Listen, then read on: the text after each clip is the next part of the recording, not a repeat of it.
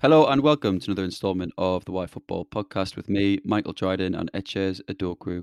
Today, we'll be taking a look at Sam Allardyce and discussing whether he's underrated as a coach or has been overhyped by coaches and the press. We'll also take a look at whether he's the man to take the Baggies back to the Prem if they do fall. If you listen to this, they might have already fallen down to the Championship, but as things stand, they haven't. Before we start, please follow us on Twitter at YFootball_, and subscribe with us on Apple Podcasts, Spotify, Acast, and YouTube. Betches, good afternoon. How are you? A different intro. Why'd you go with the good afternoon?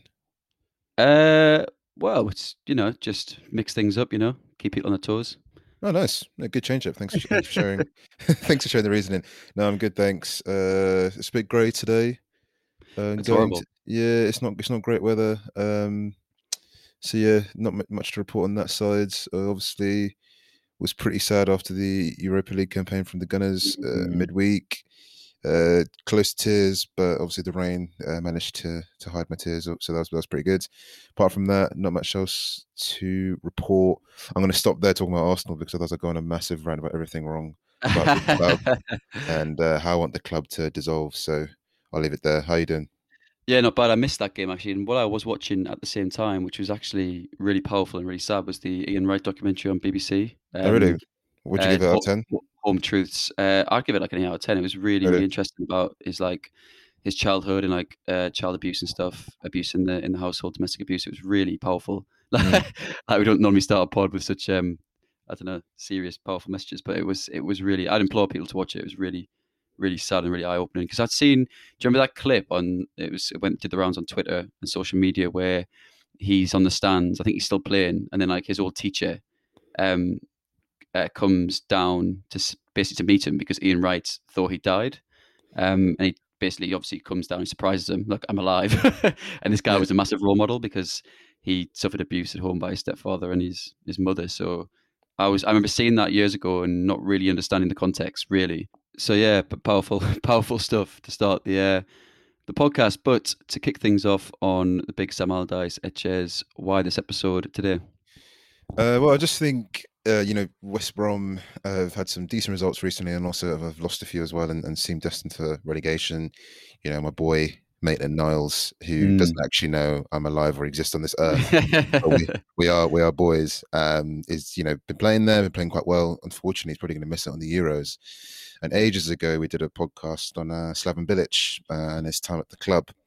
And he lost his job in the middle of the season. They just drew to City, I believe. I was annoyed because Kevin De Bruyne was my captain that day on fantasy. Same. Yeah, he I didn't remember that day. score. And it's one of those things where you see quite often in football, right? Where guy gets them promoted, Christmas time, people start getting cold feet because they're in the relegation zones. They go for what I like to call a firefighter manager, who is normally a guy who can save from relegation and can kind of get you to the mid-table sort of level before moving on. And that's kind of Sam Allardyce. He looks like he could lose that tag this season of never being relegated. Yeah. And I kind of wanted to do a podcast on what he represents, right? So many people see his football style as archaic and boring and not fit for purpose, while most recently Pep Guardiola called him a genius for keeping sides in the Prem. So kind of wanted to see which side of the coin he really falls on, and also more importantly, what happens to him next should West Brom go down. I mean, if you're Swansea or someone else, and you get promoted, or Bournemouth get promoted, and you're in that same situation at Christmas, and you look for someone to turn to, if Sam Allardyce has now got that blot in his book, which is, oh, he got relegated with West Brom, will this affect his career going forward? Does he want to go into the Championship and manage there? It's a very difficult league, so that's kind of why I wanted to look into. Yeah, absolutely. I mean, we've seen a number of teams go down, keep their managers, and it's actually been better for them in the long run, as opposed to, as you said, getting cold feet and sacking your manager. I recall at Sunderland. I'll have no apologies today for referencing Sunderland, given Allardyce's time there, which was, fairly short, half a season, but we were winless after 8 games, and he came in and did a remarkable job. But he was actually on a 2-year deal with us, and he then went to England after that season. And basically, to your points, Sunderland were already, on a spiral to an extent. We were in debt. We had manager after manager, year on year on year, this revolving door. But had he stayed, so many fans have wondered what might have been, because like did build a good side. So he made like unknown signings such as Wabi Kazri, Lamine Kone, who was linked ironically to West Brom for like 15 million at one point from Sunderland. He brought in Jan Kirchhoff from Bayern Munich, who now is no idea where he is now. But these all played vital roles in survival. Jan Envia is another one. He was exceptional, one of the best players I've seen play. Really? For Sunderland, he was exceptional. He was linked to Arsenal, wasn't he? He was for many years. So many players are obviously linked to Arsenal, so it doesn't really narrow that one down. But I think all the Sunderland fans are wondering what would have happened had he kept that team, because when he left and Moyes came in, a lot of these players seem to no longer want to play for the club. It seems like they were almost playing for Allardyce. Then when he left, it just became even more of a mess, and we ended up relegated and then relegated again. So yeah, it's. I think it's Sunderland got relegated back. Sorry. Sunderland got relegated back to back. You haven't told me that before. Oh right, I thought you were actually having a serious question there, but yeah, we'll move on. Kind of moving on to Big Sam's history. There's quite some interesting facts about him actually. So he played 578 league appearances over a 21-year career. I didn't actually know he played football. I didn't actually know that he played. I only knew that because he played for Sunderland. If he'd not played for Sunderland, I didn't know he played for Bolton, for example. It makes sense, but I didn't know he was like such a journeyman of a player. No, neither did I. I mean, there are a lot of players who actually played ball and you don't actually realise, and he kind of gives off that air of I was a really aggressive centre back. So the more I think about it, like Sean Dyche. Have you seen Sean Dyche play ball? No, but I can imagine that so much. I mean, he's the perfect example, not to detract from what we're talking about, but he's a perfect example of a manager that, was relegated with the club, came back. But then, yeah, he would have definitely been the hardest of hard centre-halves. It's the way he speaks. I bet he's a lovely guy, but the way he speaks, he must have swallowed some nails or something because his voice is absolutely mad. There's a video online of him leathering a penalty straight down the middle, centre back style. Yeah. You can't kick a football with the inside of your foot, mate. Not if you're Sean Dyche. Otherwise, I'll call you soft. Right, so moving back on to Allardyce. Yeah, played 578 appearances, 21-year career across the Football League. You're right, at Bolton as well. He also ventured into North America briefly, which becomes relevant later. He then moved into management, taking charge of Limerick in 1991, leading the club to the League of Ireland First Division, which is the second tier title in 91-92. He returned to coach at Preston North End as a youth coach, which is interesting. Can't really imagine Allardyce coaching youngsters. I don't know why. I just imagine him making the under-14s doing press-ups all the time. But yeah, he worked at Preston North End briefly as a youth coach. His first permanent role was at Blackpool, which I do remember. I had an old flatmate who was a Blackpool fan. He used to tell me all the time. In 1994. Oh, I thought you said you were going to remember it. I was going to say you've been 1 year old when that happened. Yeah, you were seeing on the telly. Yeah. But he got sacked after 2 years after narrowly failing to achieve promotion. And then in 97 to 99, he was in charge of Notts County, taking them to the third division title in 97-98. And then he went to Bolton Wanderers, where it kind of all began for him, where he really built his career. I think that's kind of the point where, he really divided opinion. In his autobiography, he stated, "I enjoyed being Arsenal more than anyone else when I was in charge at Bolton. We really got into them and Arsene Wenger hated us." I think that quote there wasn't just shared by, Wenger. I think he shared by a lot of managers, because during that time where it was mostly Man United and Arsenal fighting for leagues and Liverpool as well, he was a very frustrating character to try and get the better of, and he was very successful. Yeah, and Wenger was also like, he loved having a war of words with managers. I mean, so did many top managers. So you got to take it with a pinch of salt, I think. Like even what Allardyce is saying, because it is just kind of tongue in cheek, and it is just designed, before the game and sometimes after in preparation for the next time. So it's kind of unsettle one another and each team. Because Wenger strikes me as being someone who, he's a pragmatist. He's like Guardiola. Guardiola refers to Allardyce as a genius. I think Wenger would speak positively of Allardyce and what he's achieved. In terms of keeping clubs in the Premier League and what he did at Bolton. Because he's how many seasons has Allardyce coached in the Premier League? Countless. On that note as well, with Wenger, I think something which needs to be addressed is the best managers or successful managers are the worst losers by far. So a lot of that stuff with the Pinterest style is 100% right, because your Wengers, your Ferguson, your Guardiolas, your Marinos, they love crying after a loss. Mm. Even Klopp, everyone loved Klopp, and then this Yeah, is the season, best example. Yeah. yeah, this season obviously it's not gone well for Liverpool. I know he's had some personal issues, but you know when any successful manager starts losing, they are terrible to listen to. Yeah, what I didn't like about Klopp was the Brighton game when I think Brighton got a penalty, or they got a basically got a goal as a result of VAR. I can't recall what the goal was, Mm, but he was like, so the Sky reporter was asking him a question about the penalty. Yeah, it was a penalty, and then he mm, replied, "Oh, what do you think?" Like being really condescending and really aggressive back to the reporter. Like, don't mm. argue with the reporter, man. Yeah, I know what you mean. Sometimes reporters do love winding them up though. But Mm, yeah, I kind of back onto Allardyce. I think one of the things I really found out about his career when I was researching him was he was more than just a long ball manager, basically. So, his Bolton team was physical and direct, but, loads of that was during a time in the Premier League where there was a massive continental style, where we had managers like Wenger and Houllier who were finding success. And I yeah. think Allardyce came through at a time where the stock of English managers is very low. The national team was coached by foreigners during that time as well, in Sven Goran Eriksson towards the latter end, and then obviously after that Fabio Capello. But Mm, the English manager stock was quite low, and I think Allardyce was kind of a testament to that, where if you wanted to have this new continental style that was all the rave and was seen to be the only way you could be successful, he had to adopt that style. But if he's a genius at keeping people up, as Guardiola said, then that there must be more to it.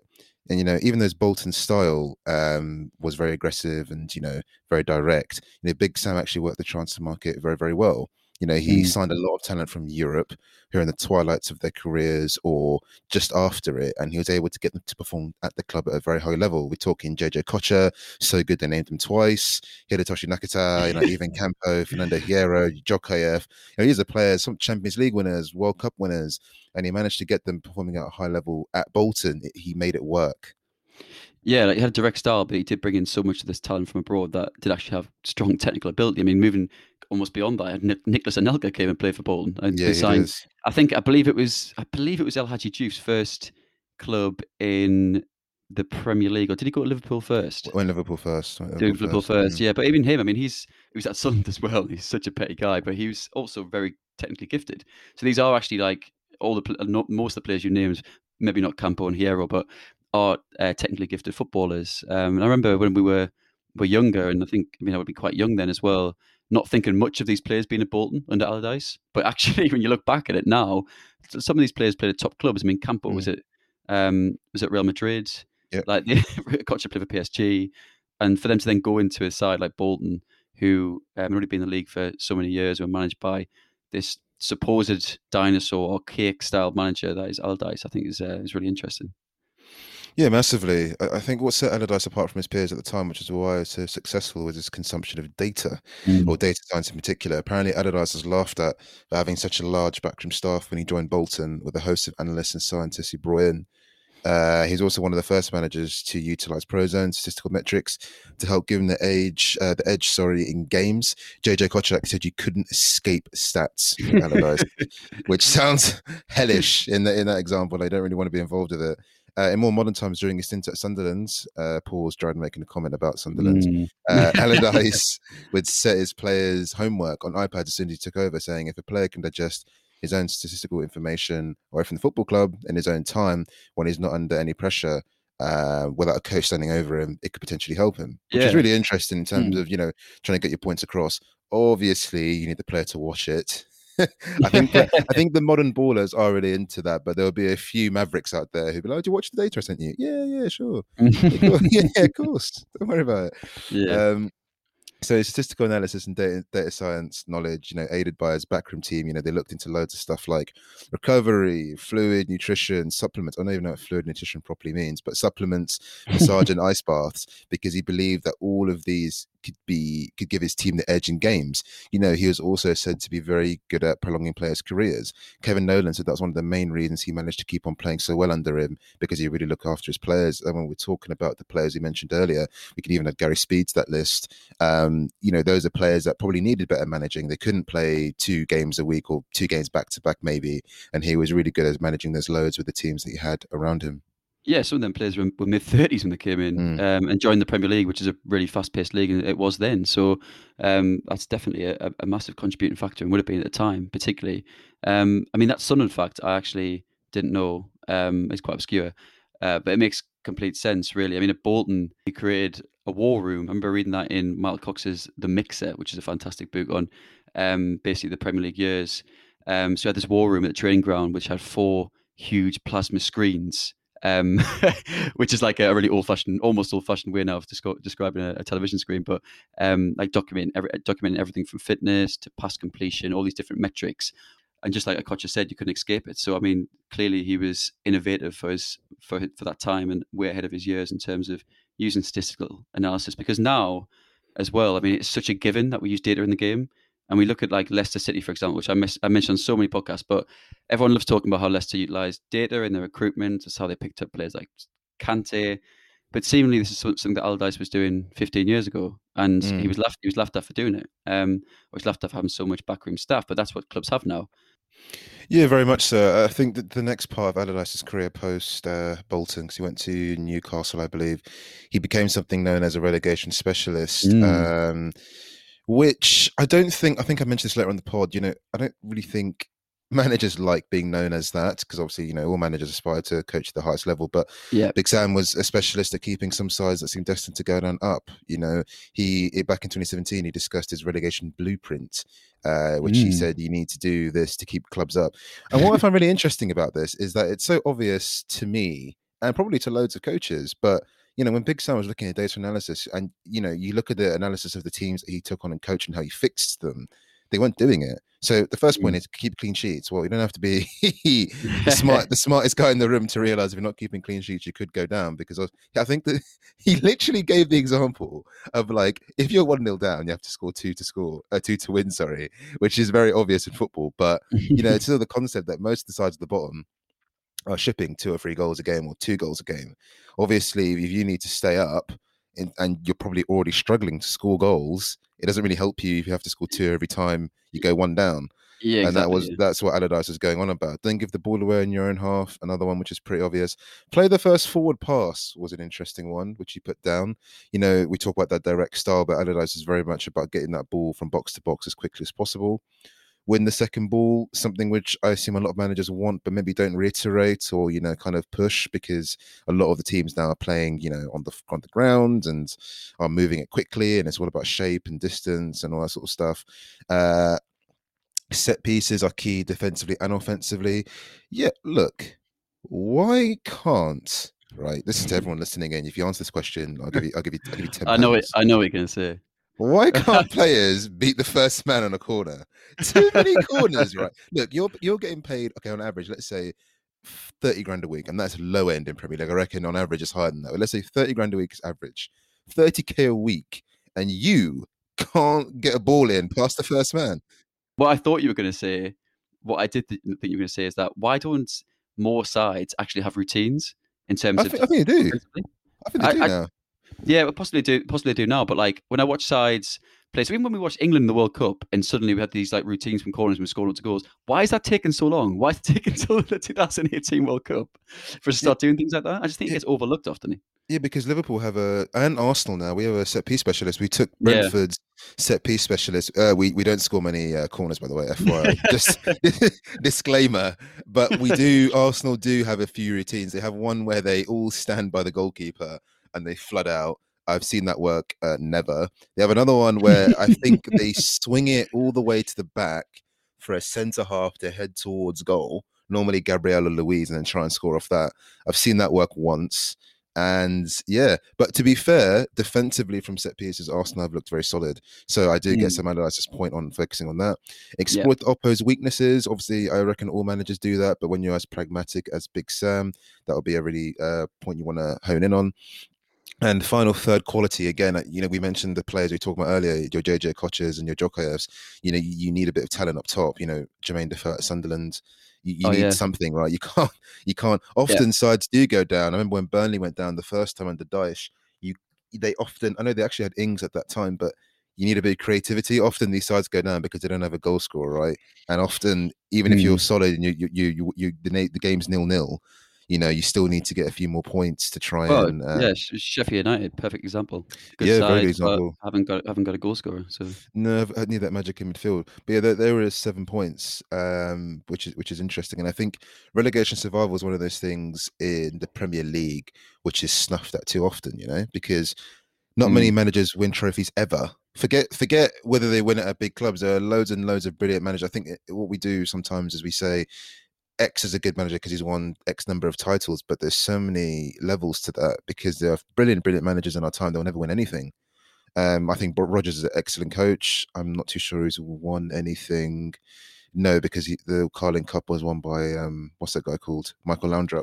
So they're fantastic managers all the time. They don't win, and I think we often see relegation as something which is just irrelevant, but it's massive in football.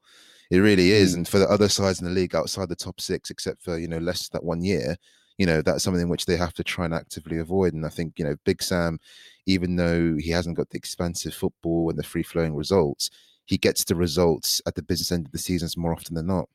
Yeah, definitely. And what I think is really interesting about that blueprint you mentioned is that all of those kind of 7 points you mentioned, they can all be proven by data. So he might go into a football club, and there's such obvious footballing kind of, I don't know, these are such obvious points to say to a player, look, you need to keep clean sheets, you need to do X, Y, Z, say that to the team.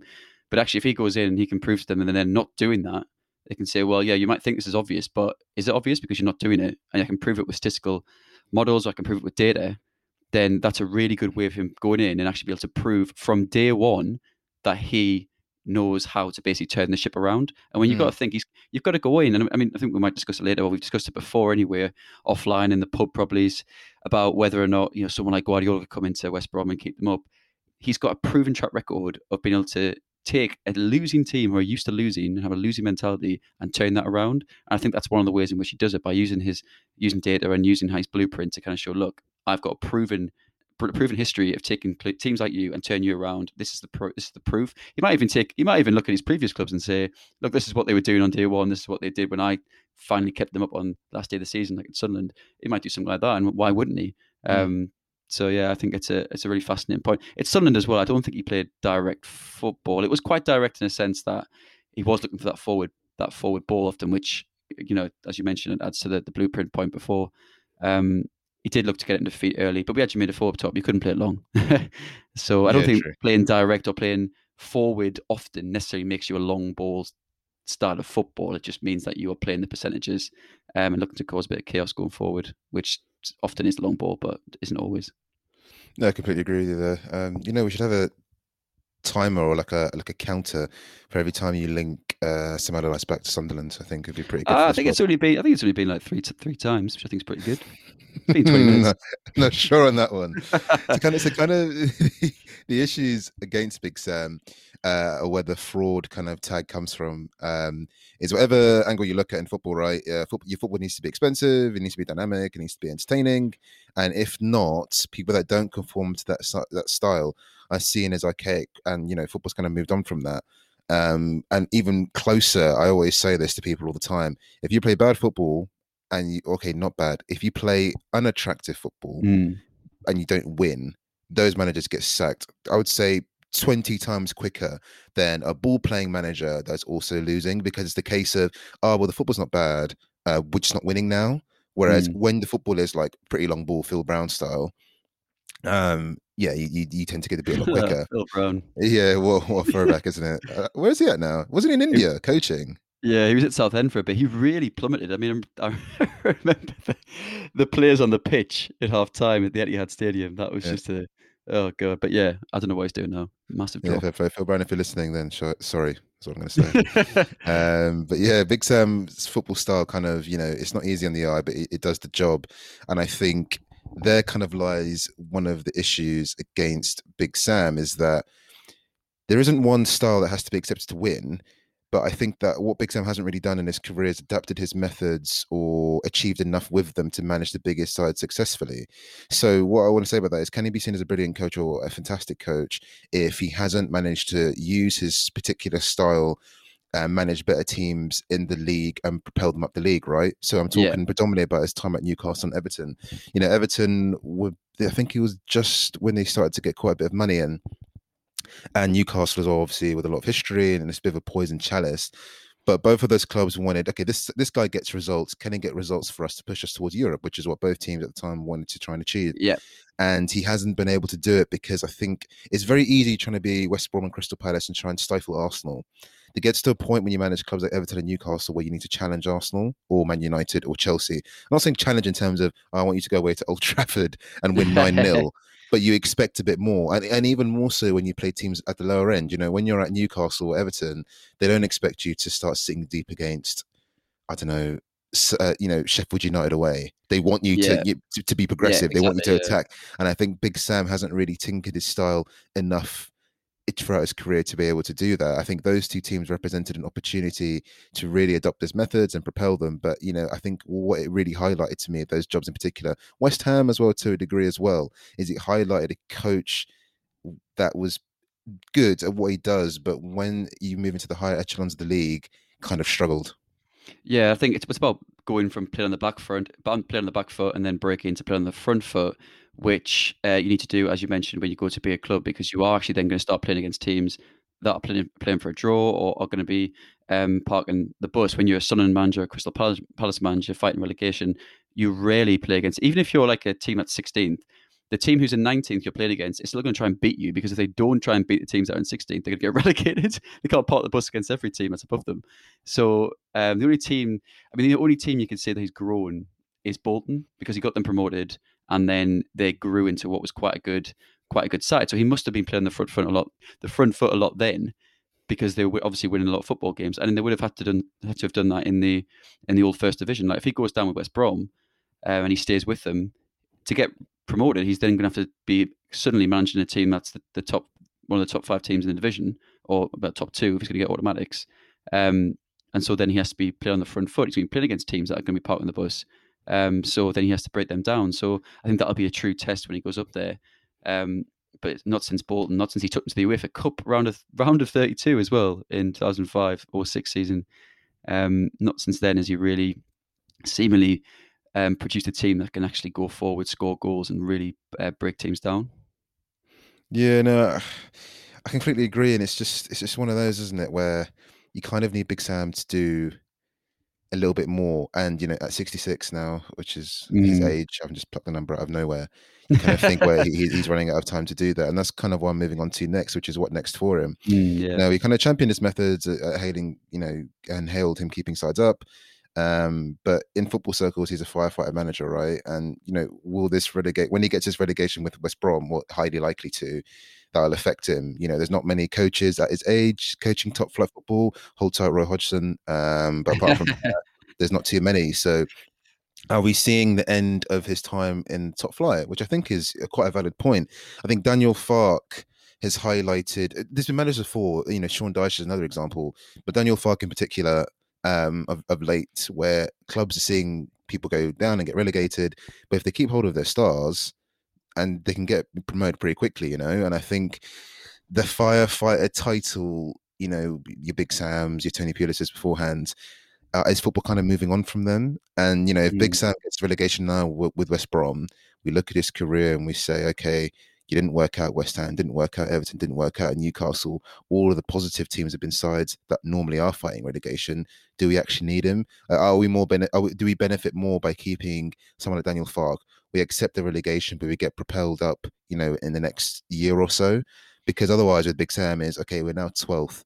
We're solidly a Premier League team. You have to sack him anyway and try and roll the die and get a Yeah. more continental style manager.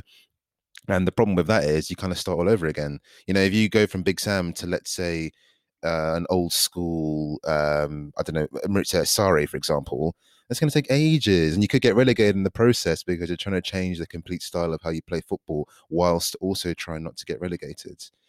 Mm. Yeah, I mean, it's the safe choice to an extent, Mm. because as you said, what happens when they then get promoted again and then it falters? I mean, it is. I think it's a positive thing for clubs. I mentioned it before, to keep their managers, and it's often been successful. It was successful for Dyche. It was successful for Rafael Benitez at Newcastle. Scott Parker is a good example of a coach that was brought in mid-term, just how Allardyce has been, has got relegated and then came straight back up. I mean, ironically, there Scott Parker is likely to then, or is on the verge of getting relegated again with Fulham. But looks like he might stay there, and they might come back up again.